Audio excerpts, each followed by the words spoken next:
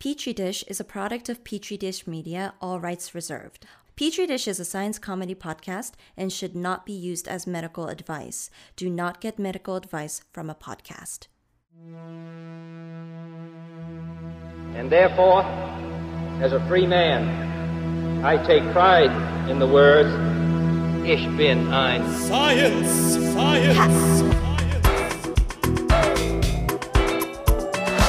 I know the human being and Science! can coexist peacefully. This was thou findest.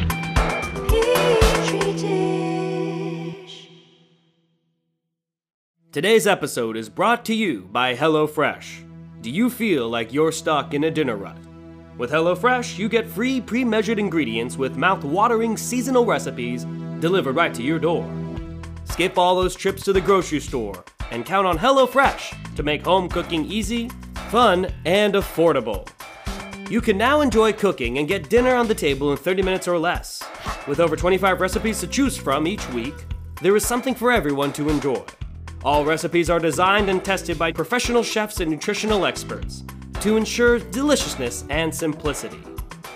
Go to the link in our show notes to get $80 off, including free shipping on HelloFresh Canada, Canada's #1 meal kit. Okay, guys, welcome to Petri Dish. Oh shit, are you wasted? Hey guys, welcome to Petri Dish. I'm Nathan. I'm Sean. Okay, guys, the long journey is, well, it's not over yet. It's like the whole episode. But our long journey is close to its completion. Yeah. We've spent a couple episodes talking about MS-13, and now we're finally resolving, where are they from? Why are they here? Why should you still be panicked? This is the beginning of the end of our series on multiple sclerosis. Yes. Very clever, Nathan, alluding Wow. to a street gang. Wow. Equally debilitating. Yeah, boy. Well, I'm looking forward to this, what's going to be a very high-energy episode, I can tell. Yeah, Both yeah. Nathan and I are in a state of clear high energy. But yeah, you know, in our first episode, we talked about kind of the history of multiple sclerosis, what it is. In the second episode, we dug a little deeper into Causes. into the causes of MS3. Oh wait, no. This is just MS. Okay, all right. That was MS2. Okay, and now we're finally gonna talk to that good juice modern treatments, or at least the development of treatments in the last 30 years, where we are now, why the positive is rosy. Why the positive is rosy. Why there's room for optimism and hope in the discussion of multiple sclerosis. Yes. I love that. Did I say that one wrong too? No, that one was excellent, but why the positive was rosy. That's pretty beautiful, actually. So, like you were saying, Nathan, this week we're all talking about treatments, current ones, future ones, okay? So, let's go ahead and get into it.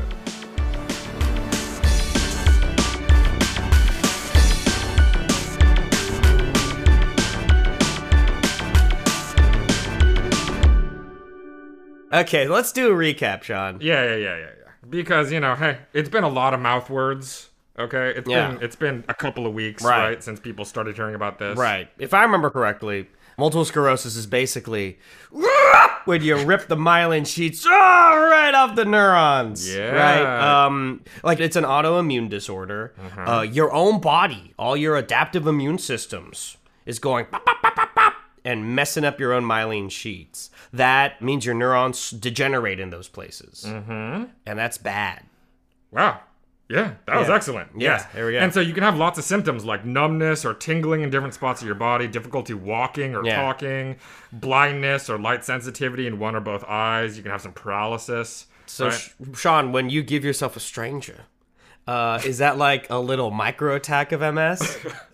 Like when you sit on your hand to make it numb? Is that like your nerve cells in your hand? You're messing with the myelin sheets there? I call it a stranger. I call it a stranger. Anyway. Yes, Chappelle Show. Great. So, the most common form of MS, if you guys remember, the one that people start out with, is relapsing remitting. Yeah. Okay? Or RRMS. And with that one, you have attacks of symptoms that pop up, right? And they hang out for like a day or maybe some weeks or Yeah. maybe like months, and then they vanish, right? Only to come back like months or years later. Right. And it's a grab bag of the symptoms, right? So Right. maybe you're numb in a couple of spots, you're tingly in some other ones, and then that goes away. And then a year later, Right. you have some tingles in a different spot, and then you have trouble walking or something, right? So you can get new symptoms and all kinds of stuff. But if you're like Saint Wolfalina of ice skating, then you could start to develop progressive MS if that's all untreated. Right. And once you start to hit progressive MS, your symptoms just worsen and worsen without any relapsing or remitting. It's just a slow decline. Right, and so for that one, usually at that point, we're thinking it's like, oh, it's neurons dying. It's Right. oligodendrocytes, which are the ones that kind of make the myelin. Those cells are actually dying, right? Yeah. And so in that situation, it's much harder to bounce back from it. And there might be some immune-independent reasons at that point. That, Right. like, there had been so much inflammation, so much damage, that now things are just slowly starting to die, unfortunately, in your central nervous system. Right. At that So- point, you just need a brain transplant. Ideally. Yeah. So we don't know. It's just hard to find a. But a the ma- government's banned brain transplant. It's just hard to find a matching donor that has your exact same history and personality. There's 7 billion people, right? Like, there's got to be somebody. Yeah, We're not that unique. Right? I've been told I look a lot like a Tajik, so maybe there's a. There's got to be some Central Asian bro who you could have a brain transplant. Okay, so with. we don't know exactly what's setting off your immune system in the first place, or how they're getting access to your central nervous system, because they're not supposed to be in there.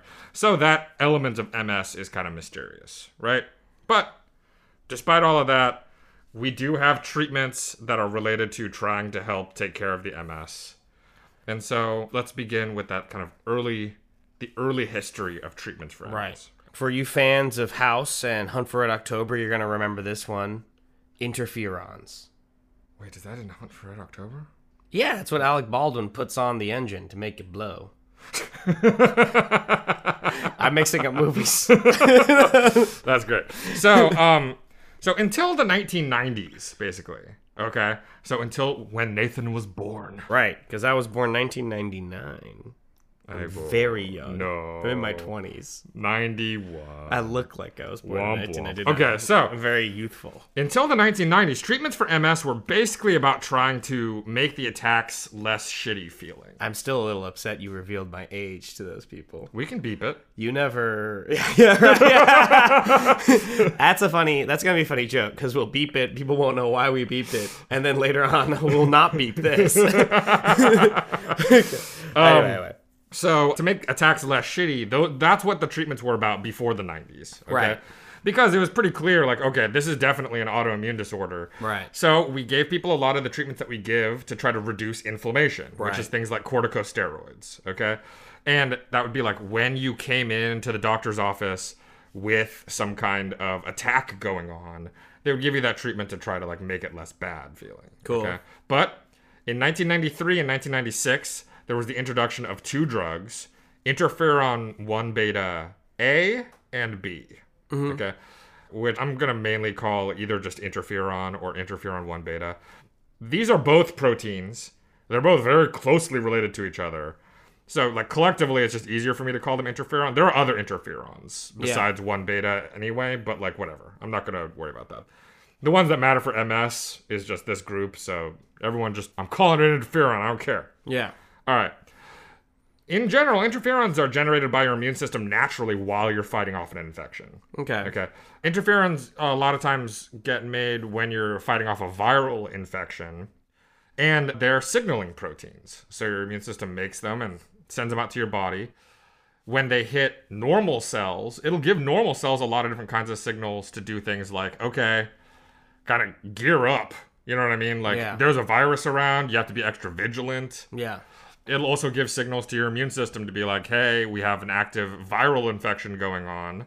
So what that means is maybe, tune down some of your energy use on bacterial surveillance and tune up your energy use on virus surveillance. Okay. So what you see is a lot of sort of attention shifting from the parts of the immune system that focus on bacterial diseases, that focus on parasites, Right. shifting over to the part of your immune system that focuses on viruses. Right.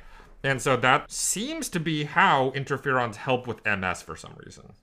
In that the parts of your immune system that are really kind of blasting off in MS Right. are ones that seem to be polarized in what's called the Th1, Th17 direction, which is bacterial parasite. Right. And shifting them over to Th2, which is viral, typically, Right. seems to help a lot. Right. It seems to help reduce symptoms of attacks a lot when you use interferons. This is like in public policy where you have the same law enforcement, right? But instead of putting them into low-income neighborhoods, you ship them to Afghanistan. And then you have less, you have less of those problems that you used to have in lower-income neighborhoods with police brutality because those people are now in Afghanistan. When the fuck did we do that? What, is that a thing? Man, there's a lot of things you don't know about. So I think I'm about to red pill you, bro. We should have. Let's have a new podcast called Nathan Tells Some Truths. Yeah. Nathan's fake truths. We can turn you into a whole new Q. Yeah, Nathan's fake secret history of the CIA. All right. So, because interferons deliver so many different messages to so many different kinds of cells, it's not clear which ones specifically are helping with MS. But it does Right. seem to be the ones that kind of tune down certain kinds of inflammatory T cells. Okay. Is that the sort of thing you got to stop taking if you have, like, a bacterial infection elsewhere? They can lightly immunosuppress you a little bit. Okay. But not as bad as some of the ones we're going to be talking about later. Right. So, Do I need a booster shot? Oh. Sean, do I need a booster shot? Sean, do I need a COVID booster shot? Oh, shit, we talking about COVID now? That's what the people want to know. Yeah. I mean, I guess maybe we should do some kind of episode about that soon. Yeah. I kind of want to just do a science news, but the vibe I'm getting from you is that it's a larger subject than that. Yeah, there's like a moral aspect of it. Right. Where, like, there's so much of the world that hasn't had their first shot yet. That, Yeah. Like, it's strange to start having people have a booster shot when it's not clear if it's going to be helpful for a majority of people. But isn't that, like, kind of above our pay grade ethically?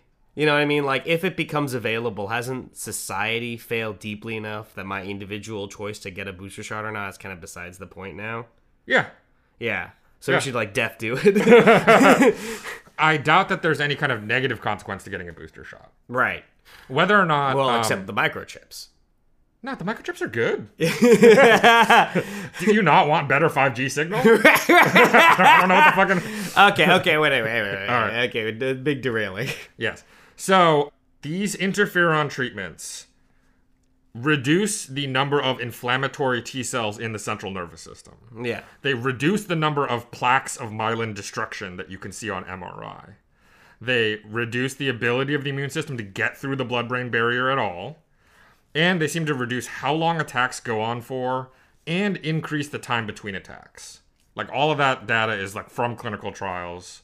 We know that they do that. Right. So they are very good treatments for MS. Okay, cool. One issue with them, though, is that they are proteins, and so you can't take them as a pill because your stomach would digest the proteins as just fucking protein, right? Yeah. So Mine doesn't, though.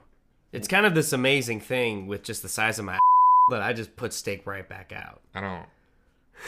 Like, I'll eat a steak. I'm like, ah! Why are you doing I this? digest none of it.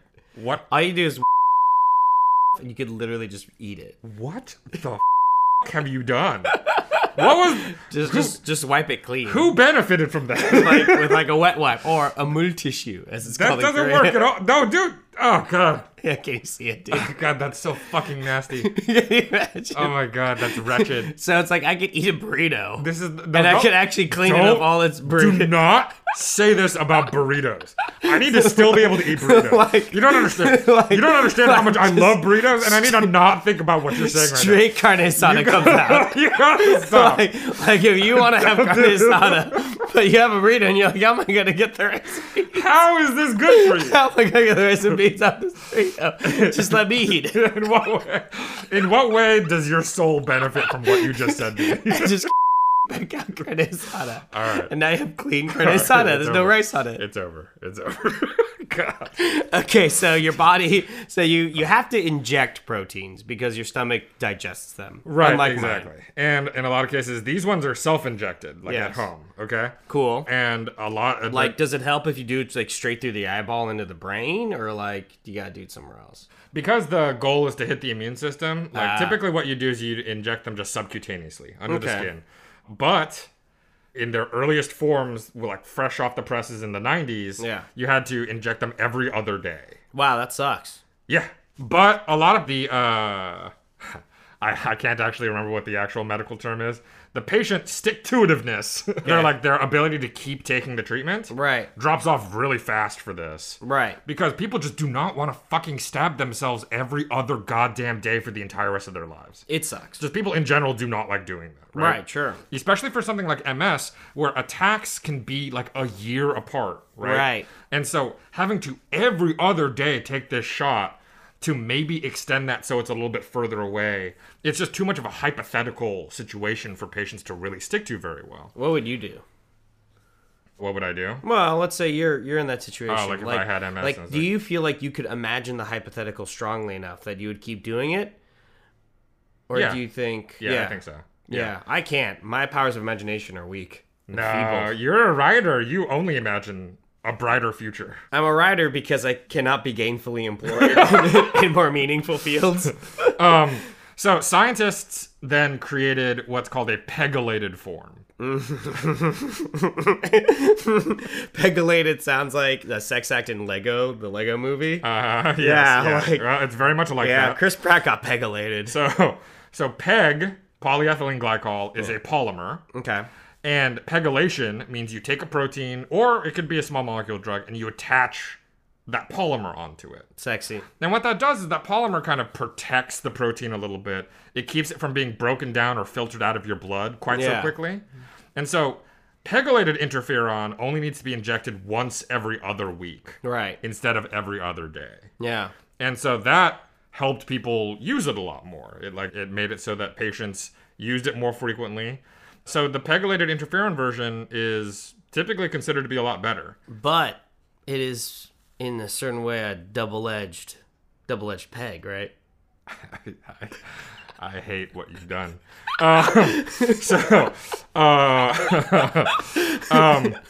Yes, so the thing is, people can have antibodies to PEG. Yeah.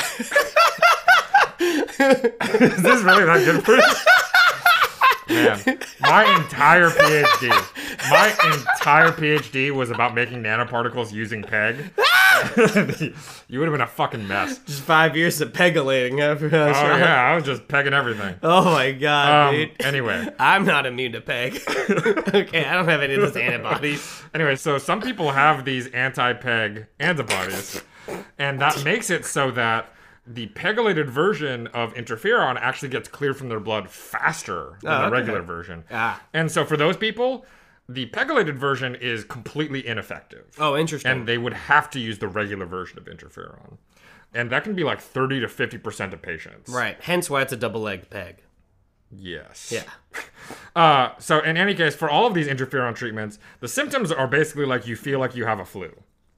Starting about 10 hours after you get your shot and then lasting for about a day. Okay. How So- often do you have to get shots? You said once every other week? For the pegylated version. Okay. For the regular version, it was every other day. Right. So that means you kind of always feel like you have a flu. Wow. Okay, that kind of sucks. Yeah, not a fan of that. But in any case, that's because literally the interferons are what make you feel all of the flu symptoms when you do have a flu. Right. Like when you have, body aches and chills. Right. And All everything. that stuff is an immune response. Right. discussed. And Yeah. it's mediated by interferon signals. Yeah. So that is why you feel that way. So yeah, so that's interferon. That's kind of like one of the big ones. And once that came on the market, that was like the first really like disease modifying treatment. Right. That could like really change MS for people. So let's take a break. And when we come back, let's get into some of the ones that started coming in after that one. Right. So some of the other options. Some scientists know it as the final frontier. I know it as the darkest, most terrible abyss in which we may yet find God. Join me, Werner Herzog,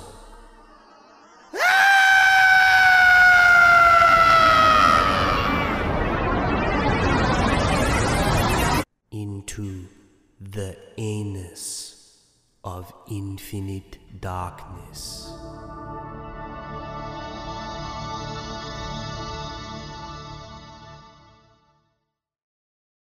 So we've discussed pegging, but let's say pegging's not for me. Are there any other polypeptides I could use? But how sure are you that pegging's not for you? After the last 5 years, I'm very sure. I finally sat Stacy down and I was like, no more! Communication's very important. you gotta. I just wish I hadn't bottled so much up inside. I know. Yeah. Okay, so one of the other treatment options that came out in the 90s is this sort of really weird polypeptide. I can't really call it a protein. It's like a polymer made out of amino acids. Okay, so in the previous episode, I mentioned that there was this clinical trial that had happened where the idea is, okay, MS, your immune system's angry at myelin. Yeah. Right? One of the main proteins in myelin is called myelin basic protein. Yeah. And there's a specific part of that protein. Bitch drinks Chardonnay. Super basic. Super basic. Like Kim Crawford. Is that a person? What is Kendall it? Jackson. Okay. These are all brands. Okay. Yeah. You're so basic. Oh, you're not basic. You're sophisticated. Yeah, I'm acidic. That's because I like leapfrogged you into like good ass wine. Like you never had the basic bitch phase of wine. That's not how leapfrogging works. What do you mean? I gave you 5G. You leapfrogging me means you hopped over me. Oh, and then you leapfrogged me. I don't think this is working. Anyway, so I think the people learned a lot. So we got myelin basic protein. Yes. And that might be the thing that your immune system is angry at. Yes. In MS, okay? So these guys were like, oh, right. What if we took a bit of that protein and then we made it so that if it encounters cells that react to it, it'll kill those cells. Okay. Okay? And so that seemed like a perfectly reasonable idea. They tried it out in mice, in an experimental model in mice. Didn't work, huh? No, it worked great in mice. Oh. So they're like, let's get this into a clinical trial, right? They did it in a clinical trial, and it made everyone's MS worse. Okay, that's clinical trial. That's pretty. I mean, it's not funny, but why? Right. It seems like the killing part, didn't work so well. So all it did was made those immune cells mad. Oh. And then they were pissed off, and hence the main problem of MS is just getting more intense. Right. Right. So that particular approach did not work out, but another group, not dissuaded, was like, all right, myelin basic protein has like 4 main amino acids that it likes to use a lot. Okay. What if we just take those 4 amino acids, mix them together in a bunch of like configurations, just basically like turn them into a long chain of like random shit. All right. Of those 4 amino acids, and then toss that into people. Okay. If you had pitched me the 2 different ideas, I would have gone with the former one rather than the latter. Right. The latter does not, to me, sound sensical, but they did it anyway. Right. It's kind of like Pearl Harbor versus the co-prosperity sphere. And it turns out the co-prosperity sphere is more successful. What's the co-prosperity sphere? Well, it was Japan's kind of propaganda move across East and South Asia and their colonies. Of like, you know, suggesting that like Japan and all the native peoples, we can develop prosperity for Asians together. Right? And instead, you know, like they like use slave labor and stuff. Wow, that's not good. Yeah. It did not pan out. And so it's like kind of like carrot and stick. Yeah. Right? And in this case, the stick did not work. Well, did the carrot work that well, though? Because well, they didn't really do the carrot right. Maybe we edit this stuff out, too. This is not as cogent as I'd hoped it would be. It's probably obscuring the subject more a than little revealing thinner it. than I was hoping. But yeah. So basically, you know, the idea of taking the amino acids of a protein and then like mixing them up and jumbling them up into long chains, I would not have thought would be very useful. Right. But hey, science is sometimes pursuing ideas that maybe wouldn't be like the top tier idea or something like that. Right. But like When they gave it a shot, they injected it under the skin. Right. And what seems to happen first is that T cells that react to myelin basic protein do come into the area and get mad. They do. Okay. So there is this first response that I would call like a not good response. Right. But maybe because in part it's under your skin or something, there is kind of the second phase that happens, which is these other T cells come in called regulatory T cells. Okay. And regulatory T cells are like, hey, everyone here needs to chill out. Yeah, they're internal affairs. Yeah. And they're like, look, the stuff that's here is clearly not dangerous. Right. It's been sitting here for days now. Right. And like it hasn't done anything bad. Okay. So everyone that's here, like you all need to chill out. Yeah. Okay. And in that process, they can deactivate other T cells. Okay. And that deactivation might actually make it so that the MS symptoms weaken. Okay. Right? Because a lot of the T cells that were there that got activated in the first place, they were all ones that would have targeted your myelin. Okay, interesting. So we're kind of using the regulatory T cells to, I mean, from their perspective, by accident, tamp down MS. Right, right. And so basically this treatment does seem to work pretty well. As far as I understand, it's a little frustrating in the sense that like you get a shot under your skin of this like kind of like big kind of like lump that's like a little bit bigger than a quarter. That kind of sucks. And it can get kind of inflamed because all of the right, T cells like, coming in, getting like activated and everything like that. But yeah, it works. Yeah, or at least seems to work in that it seems to reduce the number of attacks in the relapsing remitting MS. Although it doesn't help in the progressive phase of the disease. How often do you have to get the shot? Yeah, so this one, I think you kind of get them spread out pretty far apart because the idea is that it's supposed to generate regulatory T cells and they can hang out for very long periods of time. Okay. So, moving on to our next treatment, whenever I think easy solution to a problem, I think chemo. So tell me about chemotherapy for MS. Yeah, so in the 2000s, the early aughts, there's this drug approved for MS called mitoxantrone. And mitoxantrone is a chemotherapeutic drug that's used a little bit in cancer, although not that often, because honestly, it's a little too toxic to use in cancer. Okay, that's pretty funny. it's not quite too toxic for MS, though, I suppose. Yeah, apparently. So interesting. Why could that possibly be the case? Because you can probably use different dosing. Oh. The dose that you'd need in cancer to like really kill the shit out of the cancer cells just kills the person, can cause heart problems. Oh. Because one of the main off-target impacts of mitoxantrone is cardiac muscle. That's a good one. Yeah. Yes. Okay. You do need that one. But we can dose better for MS. Now, does this help just with relapse remitting, or does it help at all with second tier progressive MS? Yeah, so it is interesting because it seems like it was supposed to also work a little bit for secondary progressive MS too. Secondary progressive MS is the one that relapsing remitting kind of can turn into if it's untreated. Right. And it seems like the mitoxantrone could kind of slow down the progression, right? Because progressive MS, it's like just like day by day things get a little bit worse. Yeah. It seems like mitoxantrone could maybe slow that down a little bit.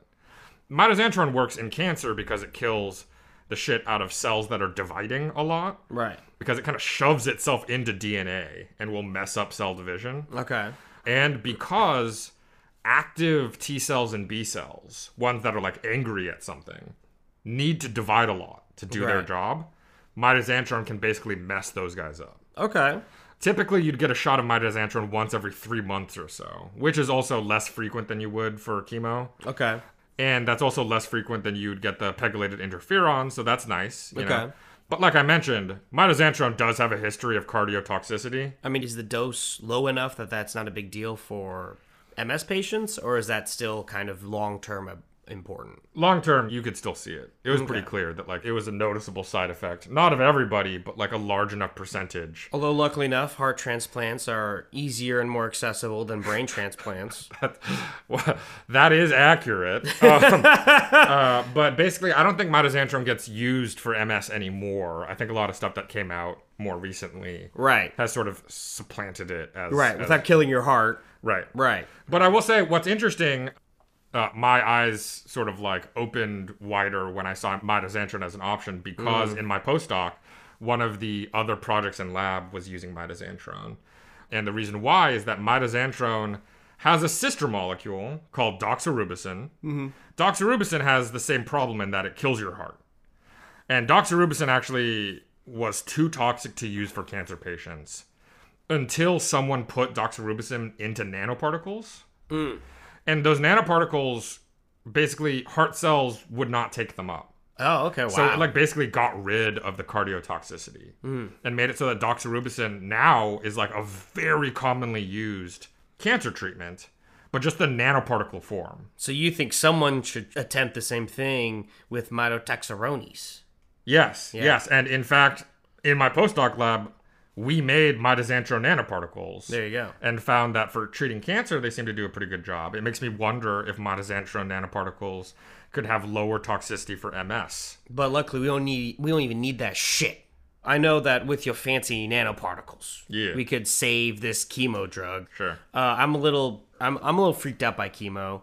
Do we have just some sexy Regeneron style stuff that I could use instead? Some Donald approved drugs. It's a beautiful segue. Yeah. So yes, we got do have antibodies that we can use here. It's interesting how much connectivity there is between cancer treatments and MS treatments. Yeah.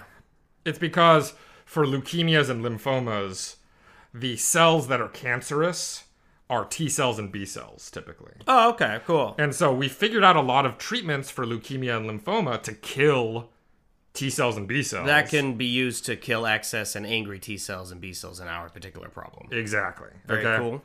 And a lot of those treatments now are antibodies. The entire realm of cancer immunotherapy are all just a bunch of different kinds of antibodies we can use to kill B cells and T cells. I feel like for the first time in this podcast, I'm following the thread. Anyway, let's keep going. Let's not linger on that. And so, there are multiple antibodies with fun names like ofatumumab or I'm pretty sure that's ocrelizumab. That's a Nubian king. Say the first one again. Ofatumumab. That's definitely Nubian king. Ocrelizumab. Nice. And those antibodies, they bind to a specific protein on B cells and then make it so that your immune system sees a bunch of antibodies on a cell and thinks that that cell is something that needs to get eaten up and killed. Okay, cool. And then your immune system will come in and kill those B cells. How much does this compromise your immune system? So sometimes a lot. Right. A lot. It kind of depends on what the target is. Yeah. So some antibodies will wipe out all of your B cells. Right. Some antibodies will wipe out your B cells that are not fully matured yet, which are maybe the ones that are more aggressive in MS. Right. This is kind of like, so you say abolish the police, right? But really, you have a grab bag of policies to kind of target police reforms. Sure. Or you could abolish the police. Yeah, well, it's a lot. You still want public safety, right? But there's this kind of long history going very far back with the institution of policing. But in this case, maybe we're actually abolishing the adaptive immune system. Right. Some of these treatments wipe out all of your B cells, all of your T cells. Right. And they still have you need them. So that's a little too immunocompromised now. Right. So, and a lot of times for that, you are definitely at risk of getting an infection. Right. Including infections that are how with HIV, you can get infections and stuff that. Normally. I was about to say, you don't have any MS symptoms as you die from Kaposi sarcoma. I mean, kind of. There's a specific virus. I'm trying to remember what it's called. I think it's called the JC virus or something like that, named after the first person who imaged it. Jesus Christ. Yes. The Jesus Christ virus. Big old JC. And the Jesus Christ virus actually infects cells in your brain. Wow. So you can actually be taking a treatment for your MS to protect your brain, but then get an infection by an opportunistic virus that infects your brain. Well, then how the hell do we use these antibodies? Safely? Very carefully. Okay. With a lot of monitoring. Yeah. And then the people need to be very, very careful about their exposure to things. Right. Yeah. I mean, it has risks, for sure. It's so sad that face masks are an offense to our freedoms. Because otherwise these guys can wear face masks, and it'd help them. But, liberty's so important, you know what I mean? I think our cousin got one of these antibodies for her treatment. Really? Yeah. That's kind of cool. Yeah. I've never felt so personally connected to a subject. Oh, really? That's not true. My machine interface, I felt really personally connected to that one. And no one listened to it! That's beautiful. Yeah, so in any case, those are basically what the antibody options do, is they'll go in and they'll wipe out a lot of your T cells or B cells. There is one antibody that's kind of different in that what it does is it binds this receptor on the cell surface that's supposed to help them find the site of like an active immune cell like shitstorm. Yeah. So it's basically like their homing beacon. Yeah. Right? And so this antibody blocks that homing beacon. It makes it so the immune cells are less good at like finding where to go. Okay, but Sean, all this shit we've been talking about, Yeah. you know me. I don't like being penetrated. I don't like being pegged. I like oral. All right? I want to take all this stuff orally. All right? And I know that most MS patients are just like me, okay? They don't want shots, they want oral. So tell me, are a lot of these drugs available orally, or do I need to get pegged for the rest of my life? It's great that we got here. Yeah, I mean, that's a good point. It's all though, leading like, to this. Antibodies are also proteins, so you cannot take antibodies orally either, right? Oh, so wow, this sucks, It wasn't until 2010 that there was this big breakthrough in that we started getting MS drugs approved that can be taken orally. Corresponding with the rise of the Tea Party? Coincidence? I think not. It's got to be for the same reasons. It's got to be the same reasons. So, very generally speaking, the drugs can be broken down into drugs that generally immunosuppress the shit out of you, and drugs that more specifically fuck up your T cells and B cells. Okay. But that is the general idea, in that all of these drugs that we're talking about, the oral ones, and most of the treatments from before, they're all very heavily immune focused, right? Okay. And it's not that that's necessarily bad, but we did mention in the last episode that the immune system is like the big bad boy for like the first chunk of MS. Yes. The relapsing remitting. But once the ball gets rolling and then we start to pass into the progressive MS. Your brain's just dying. Yeah, there seem to be more immune independent factors that start to kick in. Yeah. Such that even if you do a good job trying to chill out the immune system, MS can keep marching on some. Yeah. Right? And so there are a lot of these great treatments now to reduce the duration, severity, and number of attacks. These treatments seem to make it so that, you're less likely to move on to progressive form of Right, MS. they're all intrinsically helpful because you're just doing less damage to your neurons. Right. And thus it's harder to reach that stage. Right, exactly. So that is excellent, and I think that in terms of treatments, we're in a very cool place for MS in that now what we're trying to understand is, out of everyone with relapsing remitting MS, which treatments are best for which people, right? Like, are there combinations? Right, we can start to tailor this stuff more. Right, a lot of times these treatments are still used singularly as what are Right. called monotherapies, in that we don't mix them together.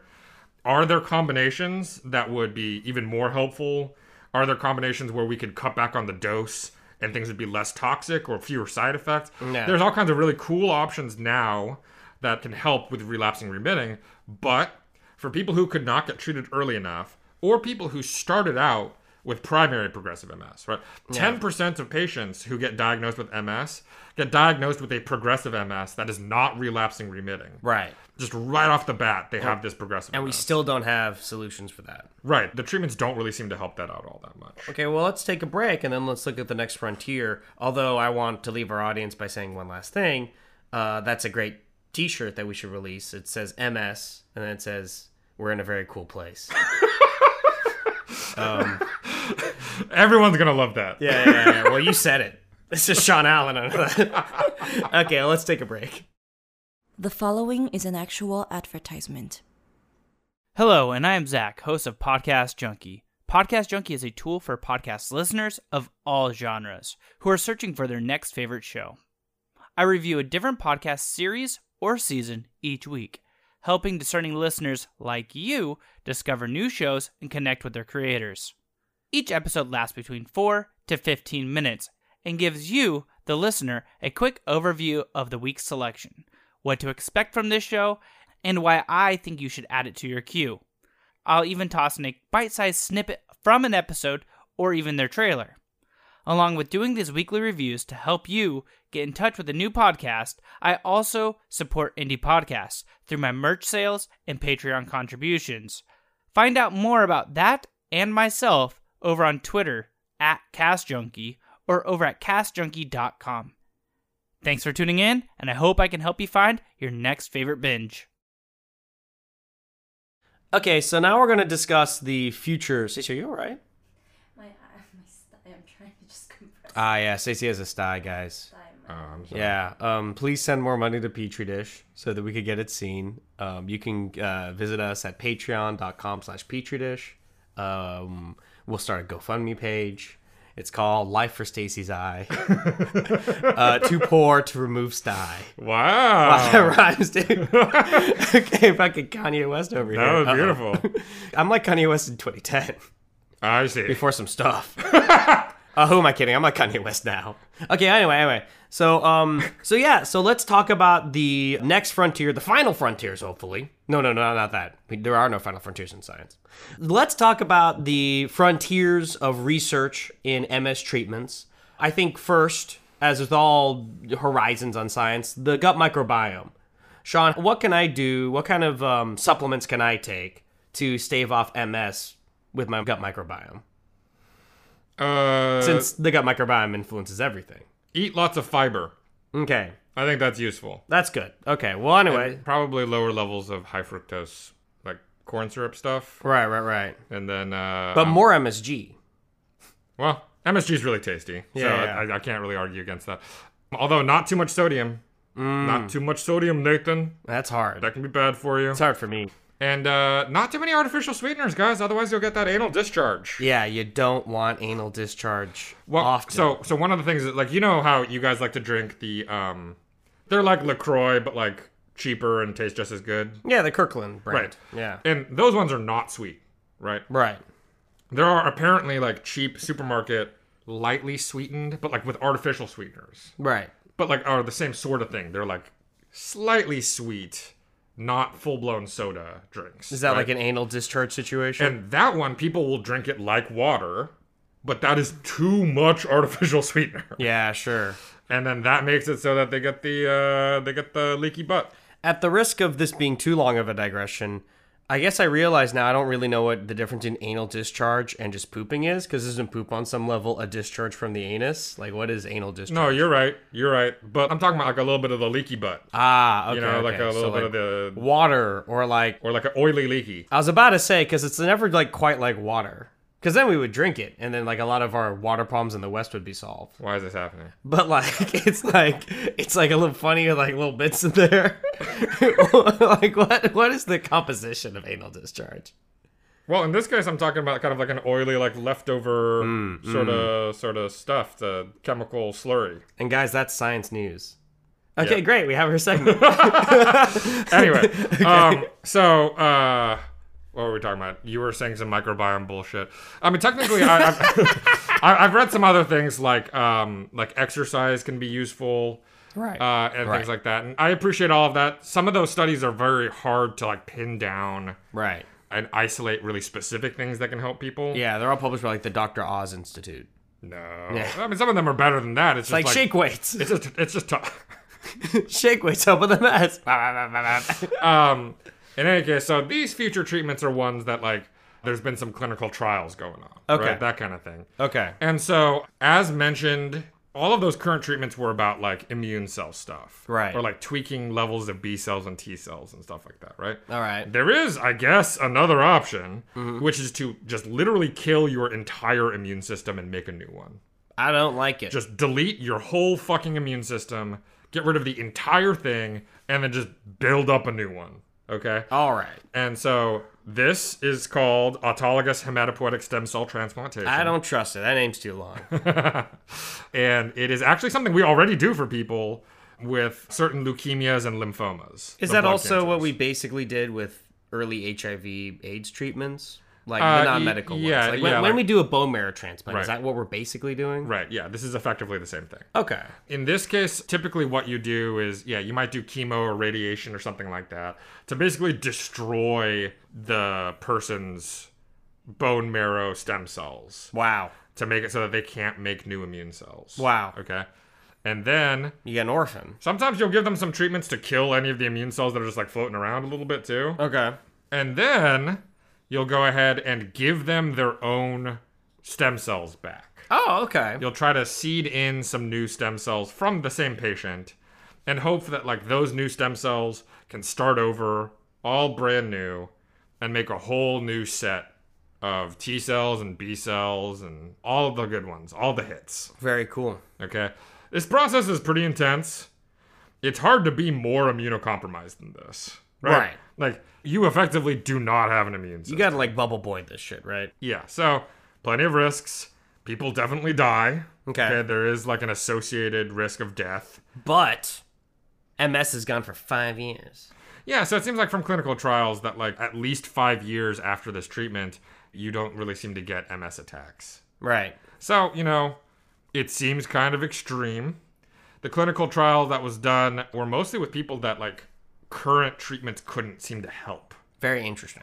So it was already, like, a pretty tough treatment group. So the fact that it worked, pretty impressive. Yeah, and I will say, like, we seem to be getting better at it. In the sense that, like, the earliest trials of this were in the 90s, and a fair percent of people did not survive. Right. And luckily, because the private insurance system fosters competition and thus lower prices, it's very affordable in America. Why are you so naughty? Why you gotta say words like that? It's really expensive in socialized systems, like Canada. Nathan, you're so naughty, boy. I'm just kidding.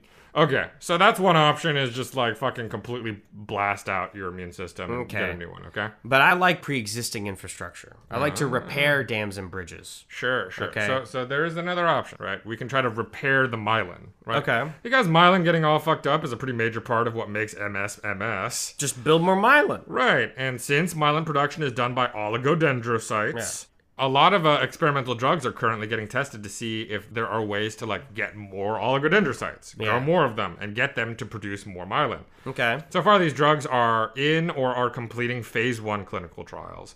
So several of them appear to be safe, but that doesn't necessarily mean that they are effective or anything. So we need to wait for the phase 2 clinical trials for that. To be in clinical trials, they've all had preclinical stuff in mice, and in mice they look good, but we know that things can look good in mice and not work in people. Right. So I can't say that any of these are, like, boom, knocking it out of the park yet. Yeah. But phase 2 clinical trials are going to get started on some of these, and it's possible that some of these drugs might make it so that you can really jumpstart the repair process, right?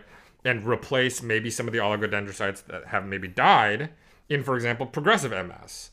These drugs could potentially be treatments useful in progressive MS. Right. So another option for trying to repair shit, potentially, would be to use stem cells to try to replenish oligodendrocytes or dead neurons. Okay. Right? Because if progressive MS is a problem where you're seeing a lot of death of cells, maybe we need stem cells to replace them. Right. Okay? And so there have been some trials involving stem cells, specifically stem cells called mesenchymal stem cells. Although how those stem cells help in MS is a little bit mysterious. Right. In that, like, mesenchymal stem cells can turn into a bunch of different kinds of cells, not just neurons or oligodendrocytes. Right. And a lot of the times that they're used in clinical trials, the mesenchymal stem cells are injected in the stem cell form. Like, they still haven't decided what they're going to be. Yeah. So, like, some people suggest that the main thing that they do is they, like, somehow tone down inflammation still. Right. That it's still on the immune side, and it's like, oh, the mesenchymal stem cells turn into some kind of cell that chills out your immune system. Right. Other people are like, no, at least some of the mesenchymal stem cells are turning into oligodendrocytes or maybe even neurons.